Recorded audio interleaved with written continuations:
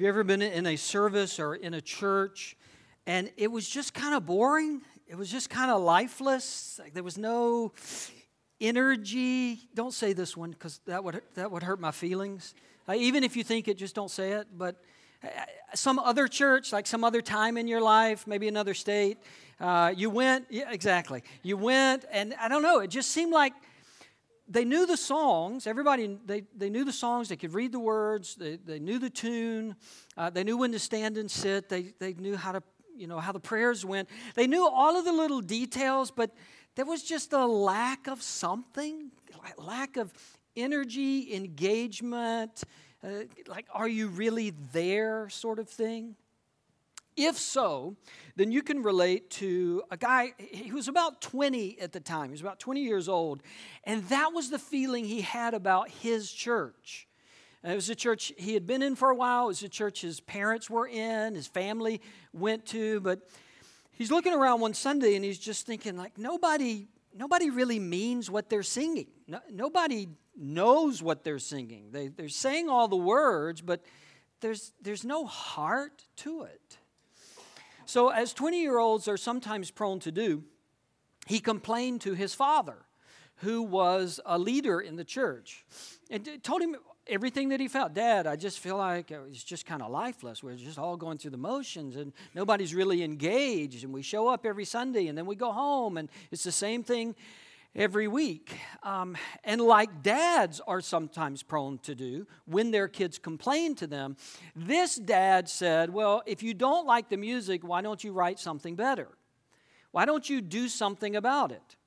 And I don't know this dad, and I don't know the motives of his heart, but the translation of that from the original language is usually something like, would you please stop bothering me, right?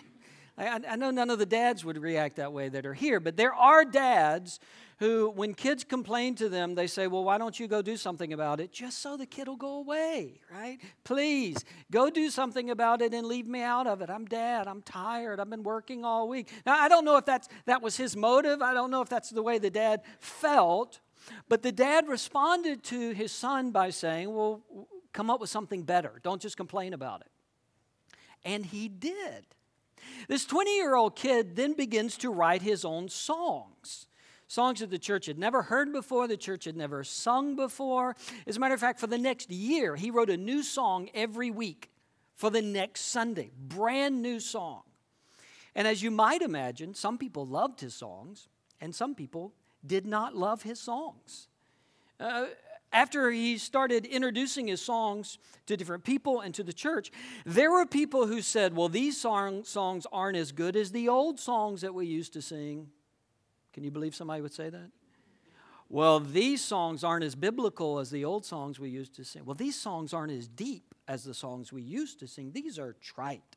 These words are not as good as the words we used to sing. There were even some churches that started singing his songs, and they would have to sing all of the old songs at the beginning of the service and then sing one new song at the very end of the service so the people who didn't like the new song could leave before they sang it.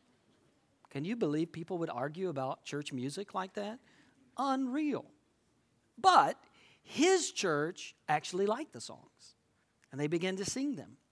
Sunday after Sunday, after these contemporary songs became the norm in his church. Now, this 20-year-old did not live in the 21st century. He's not a contemporary Christian artist. You're not going to hear him on the radio. You can't go to his concerts. He didn't live in the 21st century. He didn't live in the 20th century. He didn't live in the 19th century. His name is Isaac Watts, and he was born in 1674. He died in 1748. In Watts' day, churches only sang song lyrics that came directly from the Bible. It's called the Psalter. It was mostly Psalms and some other passages from the Bible. But the lyrics had to be exactly what was in the Bible or the church didn't sing them. And Watts got to a point where he noticed, like, everybody's memorized these words, but they're not paying attention to them. And there's nothing wrong with the words. I mean, it's the Bible. It's just we've become so used to them, nobody seems to care. So Watts thought, instead of singing directly words from the Bible, maybe I could paraphrase the ideas from the passages in the Bible. Maybe I could put it into a more modern language and people would start to connect with it, and that's what he did. He wrote hymns like, "O God, our help in ages past." Anybody ever sung that wonderful old hymn? "When I Survey the Wondrous Cross." That was Isaac Watts. One of the songs he's most known for is a song that he never intended to be a song. He was writing a collection of verses, poetry, called the Psalms of David. And so he was reading through the Psalms and he was picking out different Psalms and then he was paraphrasing. He was putting them in his own words and just writing poetry about it. And it gets published in 1719. Included in that collection was his paraphrase of Psalm 98. That paraphrase, or portions of it, became what we sing today as Joy to the World. Now, he never meant for it to be a song. He didn't write it as a song. He never knew it became a song. And he definitely didn't know it became a Christmas song because he wasn't thinking about Christmas at all when he wrote it. He was just writing a poem. An American musician finds the poem and decides to add little phrases from Handel's Messiah. He picks little phrases of music from Handel's Messiah, puts them over the top of Isaac Watts' poem, and it eventually becomes the most published Christmas carol in all of history. Written by Isaac Watts, not for Christmas, not to be a song, and we sing it year after year, Joy to the World, which is kind of appropriate. Even though it wasn't written for Christmas, we need joy at Christmas, don't we? We need joy every day. We need joy all the time. And sometimes joy can be especially difficult at Christmas for a variety of reasons. Joy can be very difficult to come by at Christmas. So I want to read, not the whole poem, I want to read the chapter that he based this poem on. Psalm chapter 98. It's only 9 verses. Psalms is right in the middle of your Bible. If you have a Bible, just open it to the middle. It's probably going to land in Psalms. The 98th one, it'll be on the screen. It's in YouVersion if you want to follow along that way. Here are the words that inspired the Christmas carol, Joy to the World. Sing to the Lord a new song, for he has done marvelous things. His right hand and his holy arm have worked salvation for him. The Lord has made his salvation known and revealed his righteousness to the nations. He has remembered his love and his faithfulness to Israel. All the ends of the earth have seen the salvation of our God. Shout for joy to the Lord, all the earth. Burst into jubilant song with music. Make music to the Lord with the harp and the sound of singing, with trumpets and the blast of the ram's horn. Shout for joy before the Lord the King. Let the sea resound and everything in it, the world and all who live in it. Let the rivers clap their hands. Let the mountains sing together for joy. Let them sing before the Lord, for he comes to judge the earth. He will judge the world in righteousness and the peoples with equity. Now, God gives a couple of commands in Psalm 98, and those commands all have implications. I just want to deal with one very specific command that God gives in Psalm 98 and a couple of implications of that command. And quite simply, the command is that God commands us to have joy. In Psalm 98 and through the Old Testament and New Testament, God commands. He doesn't suggest. He doesn't imply. He doesn't infer.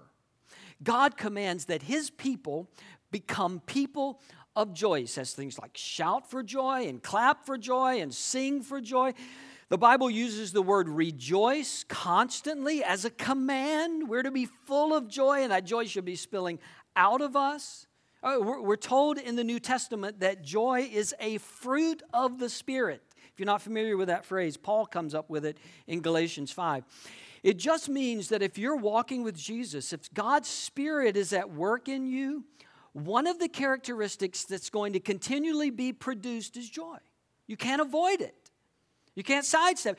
We are to be people of great joy. It's not an add-on. God doesn't present joy as an option for your life. You could have joy or you could do without it. God doesn't say joy is just for the people who are naturally positive. God doesn't say joy is for the people who are the glass half full people.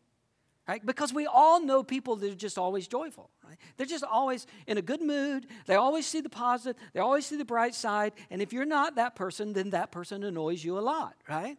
But they're just people who naturally, their personality bent is towards seeing the positive and seeing the good. And now, the command to have joy isn't for those people. The command to have joy is for all of us. It's not something we just add in later. Everybody been shopping this Christmas season, right?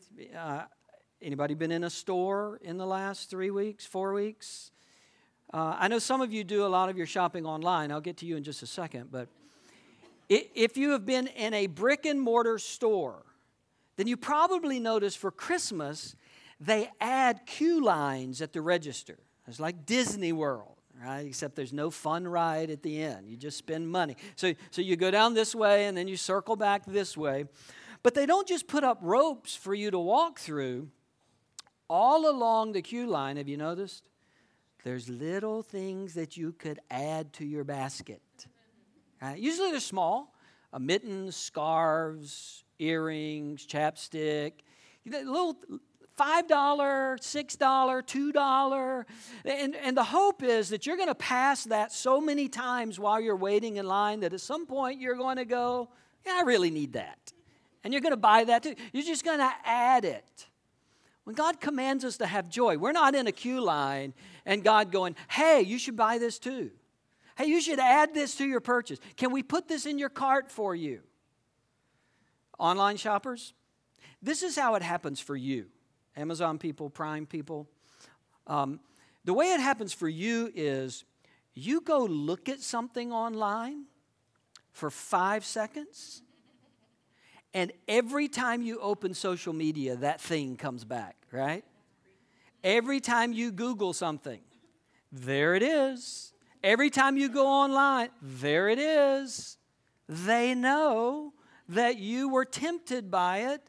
And so they're saying, hey, you could put this in your cart. Hey, don't you want to get this before you check out? Amazon has a clever way of doing it. Amazon will send you emails. This is how personal they are. They will send you emails with suggestions for you based on other things that you've purchased. You get these? If you don't know, I live with 4 women.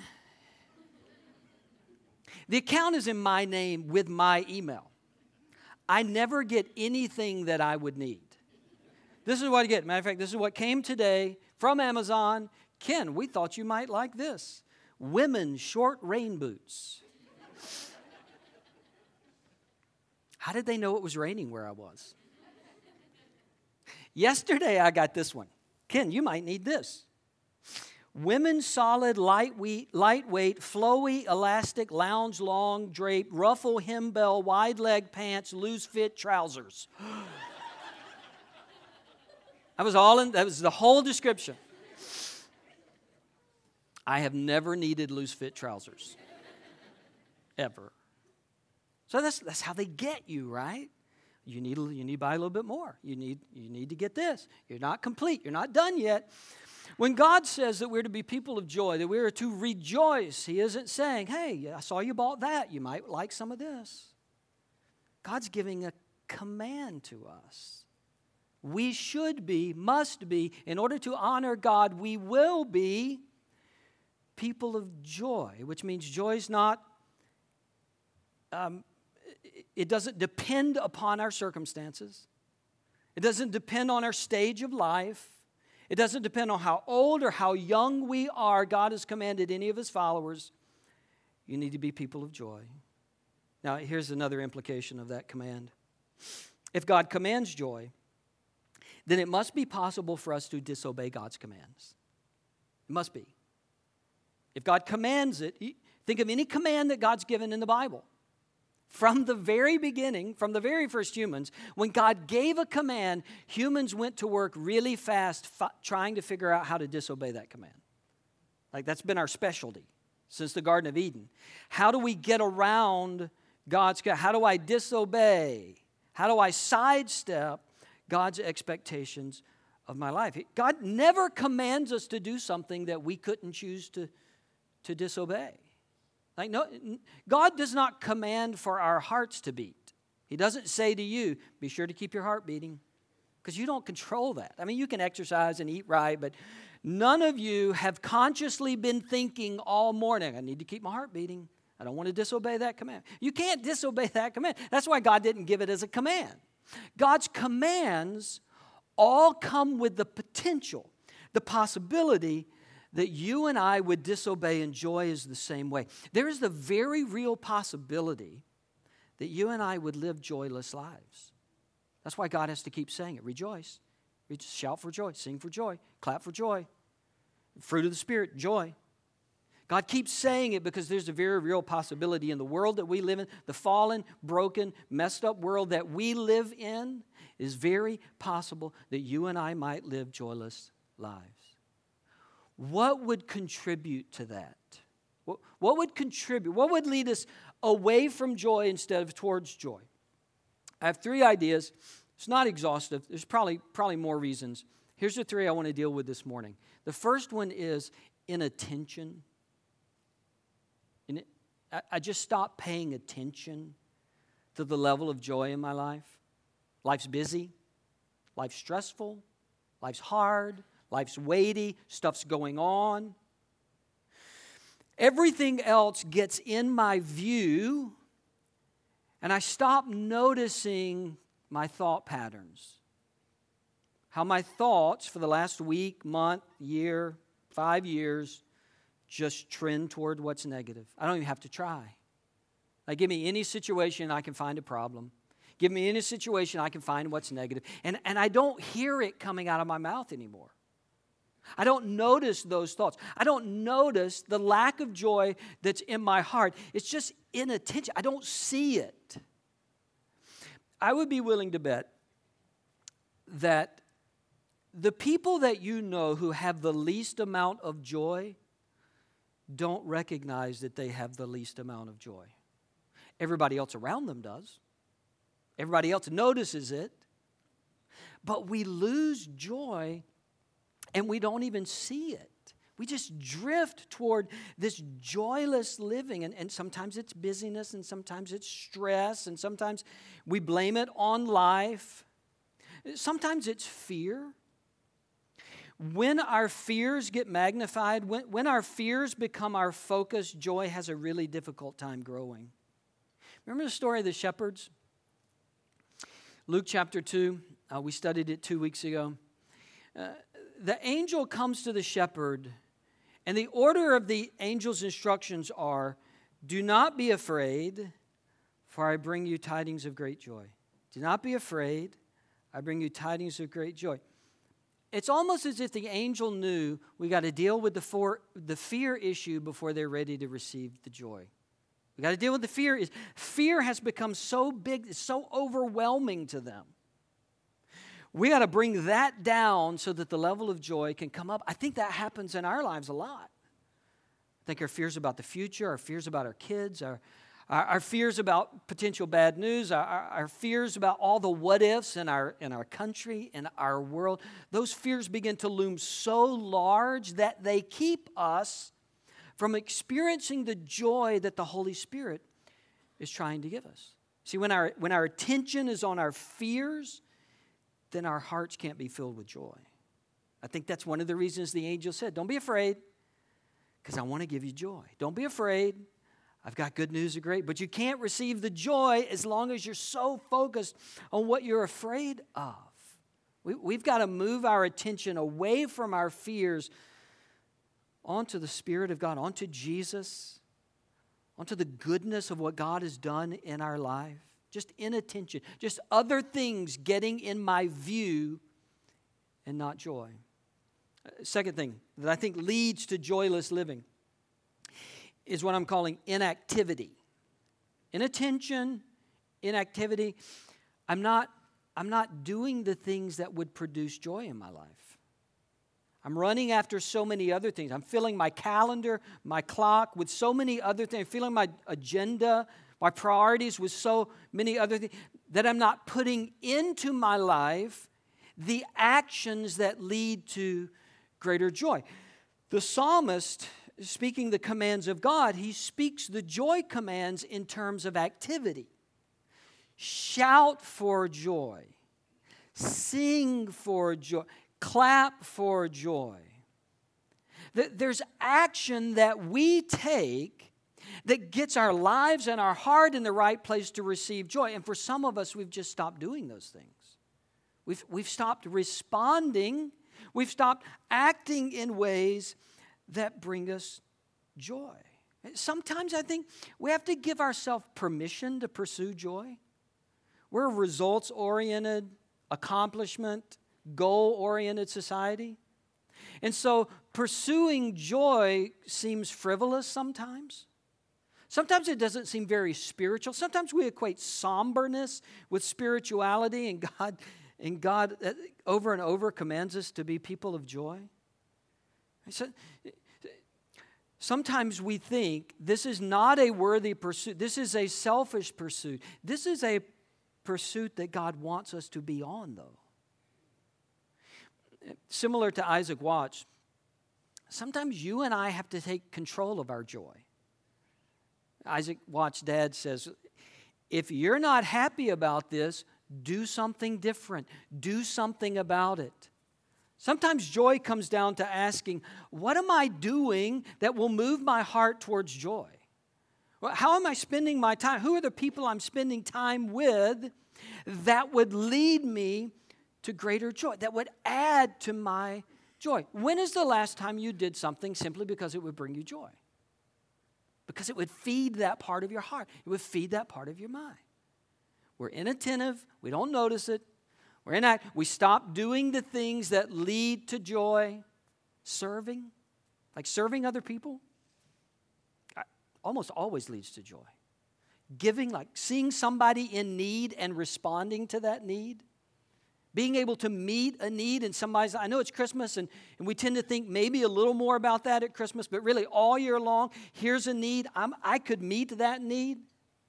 I mean, almost all of us have had times where we obeyed God. We responded to somebody else's need, and we walked away with a greater sense of joy. I mean, there are actions that feed and add to our joy. Third reason we have joyless lives is insufficient sources of joy. This runs a little counter to what I just said. But even the things that I just mentioned add to our joy. They can increase our joy. I don't know that any of those can be the source of our joy. We spend a lot of time chasing after joy in places that can't provide it. We convince ourselves that if I just get that job, then I'll be filled with joy. If I can just date that person, then I'll be filled with. If I just have a relationship with that person, if I just get this raise, then I'll have greater joy. If I just get to this stage in life, then I'll be full of joy. We think of joy as this target that we're someday, somehow going to hit, instead of this continual process of our life of God giving us greater joy. And so we look to all of these other sources. If I could just win the lottery, right? If you win the lottery, I'm your friend, right? Trust me, I like you. But if you've read stories about winning the lottery, it almost never leads to joy. You've heard those stories. You listen to those podcasts, those interviews. People win the lottery and their life falls apart. That's kind of a microcosm. It's just one little example of how we chase after so many things, and we're convinced if I just get that, then I'll be filled with joy. But this is where the words of Isaac Watts can be very helpful to us. He starts joy to the world with joy to the world, the Lord is come. Not joy to the world, I got a new job. Joy to the world, I married the person I wanted to marry. Joy to the world, I won the lottery. 300 years ago, Isaac Watts said, you know why there's joy that you can have in the world? Because the Lord's come. Because He's here. He is with you, regardless of your circumstances. And your circumstances may not be great this Christmas, but regardless, The Lord has come, and because He's come, there can be joy.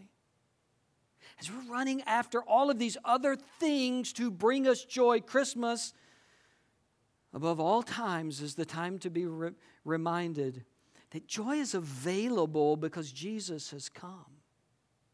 Now, the interesting thing, and some of you know this, when Isaac Watts was writing this poem that becomes a song, he was not thinking of Christmas.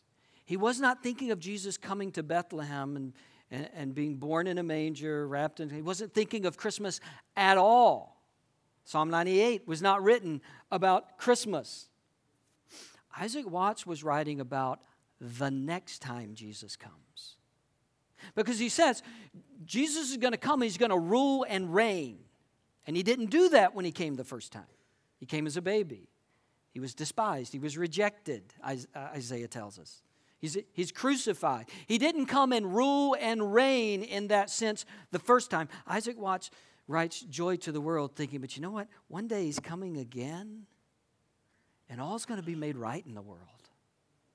I mean, the beauty of joy to the world, I think, is Isaac Watts' way of saying the story's not over yet.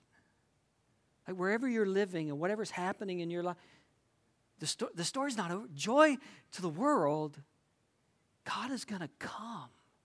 Jesus is going to come again, and He's going to make all things right. And all things aren't right now. All things aren't good right now. All things aren't pleasant right now. All things aren't the way they should be. But joy to the world, He not only came, He's coming again, and all things are going to be right. And there's not going to be any more tears that day. And there's not going to be separation, and nobody's going to die. And people aren't going to mistreat each other. And there'll be no heartache. Joy to the Lord. Joy to the world. The Lord has come and will come. We live with joy, not because everything's great. We live with joy because we serve a great God who will one day make all things right. His ultimate best plan is still to come. Final thought. God doesn't command anything in us that He won't empower for us. God never makes a command of you or me that He's not willing to give us the ability to accomplish. We don't always get it right. We sometimes fail. We sometimes come up short. But God's every command comes with a guarantee that His Spirit will empower us to accomplish that command. You and I aren't on our own trying to figure joy out in this life. The command that God gave for us to be people of joy comes with the empowering of His Spirit to help us accomplish that. You're not alone this Christmas in searching for joy. You're not alone in trying to push fear back or failure back or disappointment back so that joy can grow in you. The command that God gave to you is the command that He will empower in you to bring greater joy. You just have to let Him. You just have to give Him space. Isaac Watts in the song has that great line, let every heart prepare Him room. Let every heart. Individual question. Let every heart, yours, mine. I can't do it for you, you can't do it for me. Let every heart give space for what God wants to do. Let every heart push back hectic schedules and Christmas and family and disappointments, and push that back and make room in your heart for joy. I know that is easier this Christmas for some of us than others. That is easier for some families this Christmas than others, because some of you come to this Christmas in particular with a weight. And some of them I know about, and probably most of them I don't know about. Maybe you've shared it with somebody. Maybe you've shared it with no one. Some of us come to this Christmas with a burden, a loss. There's a little part of our thinking this Christmas that has been, I just want to get to December 26th. I just want to get past it. For some of you, it's the first Christmas without a particular person that you love, that empty seat. For some of you, it's the 10th Christmas, but it hurts just the same. Like the empty chair is still there. If you've had that experience, you know it doesn't just go away. So some of us are walking towards Christmas with a great weight. And my encouragement to you, we're 3 days away,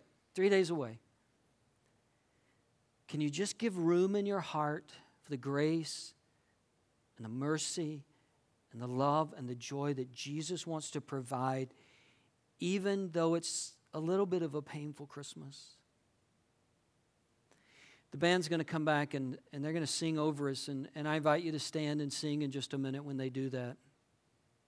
We don't do this all the time, but I'm going to stand right over here. It's kind of crowded down front. I'm going to just stand right over here.